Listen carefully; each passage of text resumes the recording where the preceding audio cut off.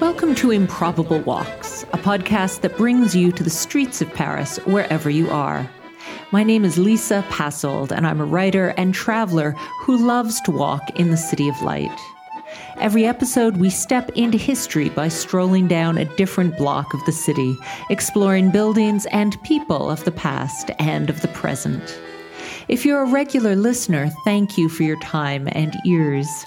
And if you're just discovering the podcast, please check out my website, lisapassold.com.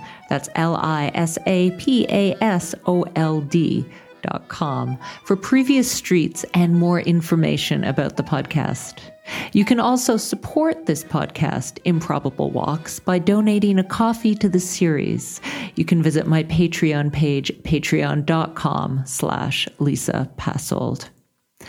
Now let's step into history together. Today we're exploring what has developed into an open-air antiques mall, practically in the shadow of the Eiffel Tower. We're starting at the metro stop École Militaire, at the foot of the Champ de Mars.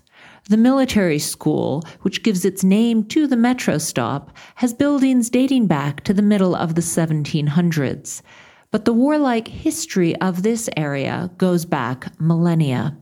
In January of the year 52 BC, the Gauls made a last stand here against the Romans. The local Parisi tribe rose up with other Gaulish tribes to fight the invading Latins. They were fighting against Caesar, who was elsewhere in Europe with the ongoing Gallic Wars. The battle here in this now elegant location is known as the Battle of Lutetia. The Parisi were led by the experienced Gaulish chief Camulogène, who fought and initially defeated the Romans. He died on the field as Roman reinforcements arrived. There's a fantastic sculpture of Camulogène with a very proto-hipster Parisian mustache, which you can check out on my website. After the brutal defeat of 52 BC here on what's now the Champ de Mars, the Parisi cooperated with their colonizers. Caesar stated his admiration for the tribe. In fact, he called the Parisi allies rather than a conquered tribe, which was probably not much of a consolation prize for the locals. The only real revenge the Parisi have had is the name of the city. The Romans called this place Lutetia, city of the Parisi. But once the city ceased to be governed by Rome, everyone came to know the city simply as Paris. Fast forward to the year 1751, when King Louis XV founded the military college, the École Militaire, with the encouragement of his intelligent paramour, Madame de Pompadour.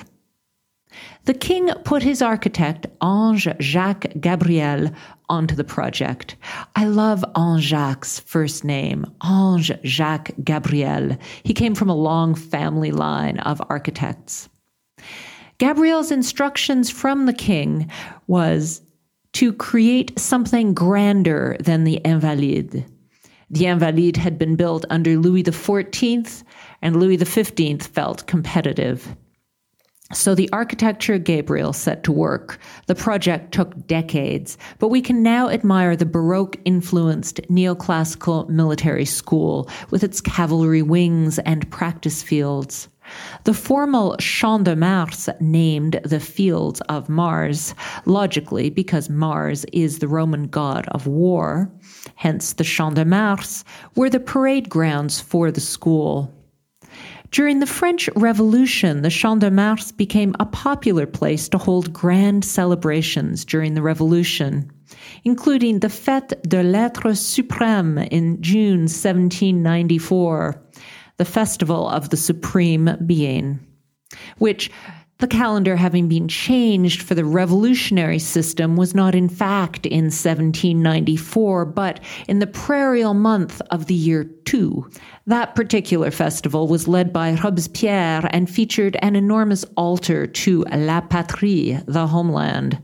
When huge celebrations weren't being staged here, the Champ de Mars were a parade ground, with military types riding up and down. Ladies strolled with intent, carelessly dropping handkerchiefs, hoping that handsome officers might come to their aid. And when the great Paris exhibitions began, the first Exhibition Universelle was held in 1855 in Paris, well, the Champ de Mars were a logical place to build some of the temporary pavilions. And so extraordinary international pleasure palaces went up, incorporating design styles from all over the world, much like Disney World today. One enduring Champ de Mars legacy arrived with the exhibition of 1889. The Eiffel Tower was built. Yes, it too was supposed to be temporary, but Parisians never got around to taking it down. Speaking of temporary, right now, as we stand in the Champ de Mars just across the street from the sober but beautiful entrance of the École Militaire, there's a large temporary exhibition space known as the Grand Palais Éphémère. This is an ephemeral gallery space being used for book fairs, art shows, and other scheduled Grand Palais events. The actual Grand Palais, the magnificent glass and iron crystal palace of an exhibition space on the other side of the Seine, is currently being renovated for the 2024 Olympics. The renovation is being financed by the fashion house of Chanel. The Grand Palais was one of the great Karl Lagerfeld's chosen Parisian runways for his big fashion shows. Today, the ephemeral nature of this exhibition space in front of the École Militaire strikes me as being perfectly appropriate, given the number of temporary structures that were built for the universal exhibitions of the 19th and early 20th century. And that's mostly why we're here today. The Universal Exhibition in Paris, not the 1889 one with the Eiffel Tower, but the one that happened in 1900, left us some interesting aspects to visit.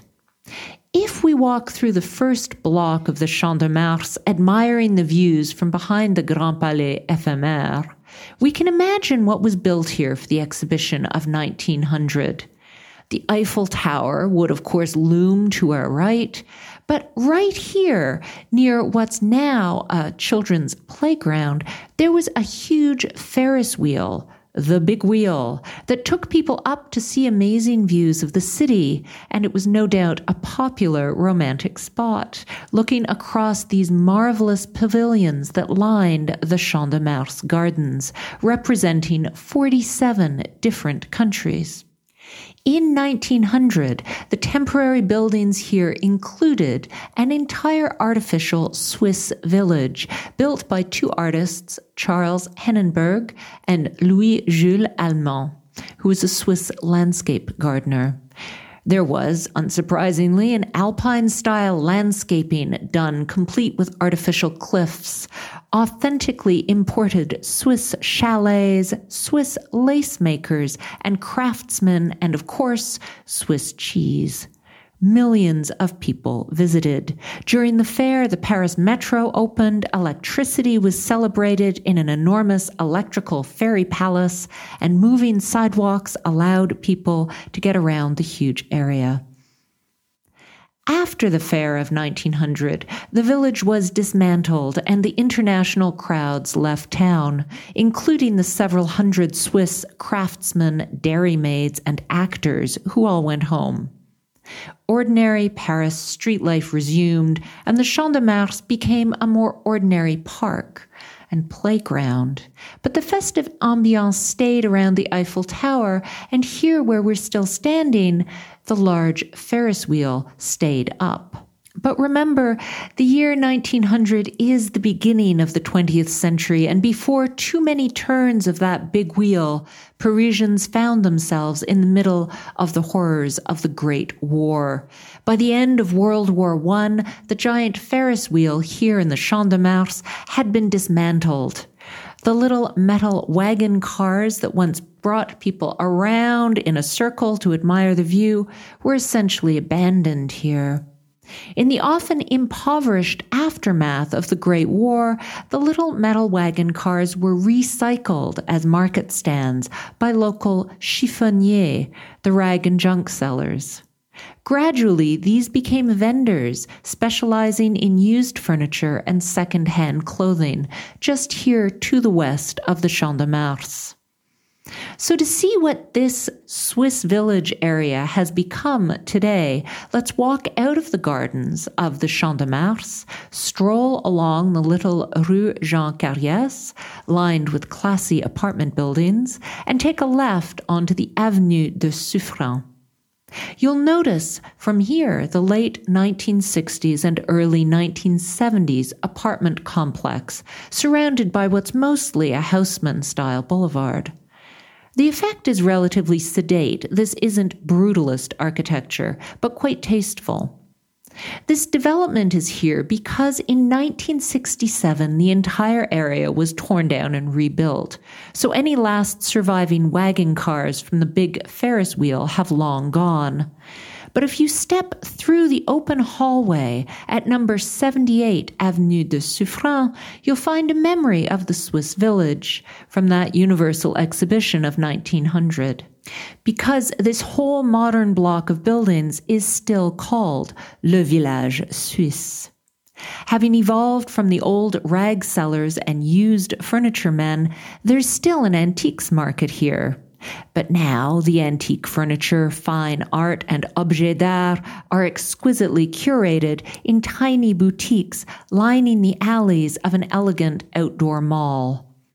The alley street signs echo the Swiss village theme, with each alley named for a town in Switzerland, Lucerne, Zurich, etc. And with the fact that the Swiss brands are associated with luxury, these antique shops really work with that theme. If the weather's bad, you can also go down into the basement level for an entire lower level of boutiques. But when the weather's good, it's wonderful to stay up at ground level and enjoy the phenomenal window shopping here. Or, as the French say, lèche vitrine, window licking. As a friend said recently visiting the Village Suisse, it's better than a museum because you might actually buy something. You could take home a piece of history. To finish this walk, we can stroll down the Rue Suffren and have a glass of wine on the terrace of Le Piquet, just west of the intersection of Suffren and the Avenue de la Motte Piquet. From here, we can admire Gabriel's sober facade of the École Militaire, and maybe give a small thought to Napoleon Bonaparte, who in 1779 began studying at the military college in Brienne, a cold and unfriendly place for a young Corsican used to Mediterranean sunshine.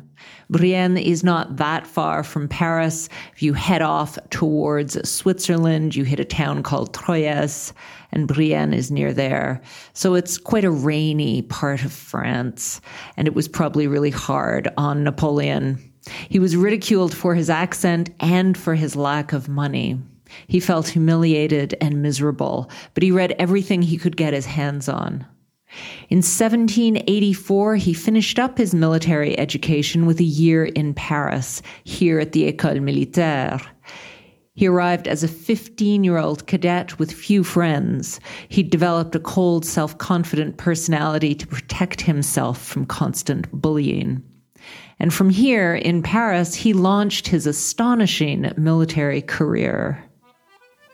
If you enjoyed this improbable walk, please subscribe to the podcast.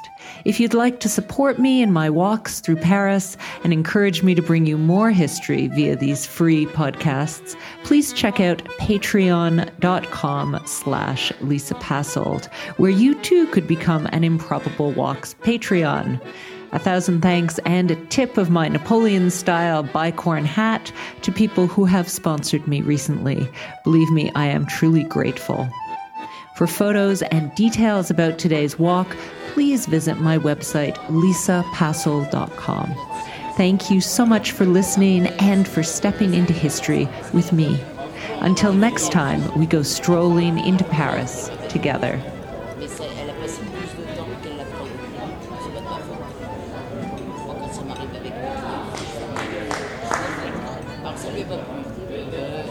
Après, quand je lui ai demandé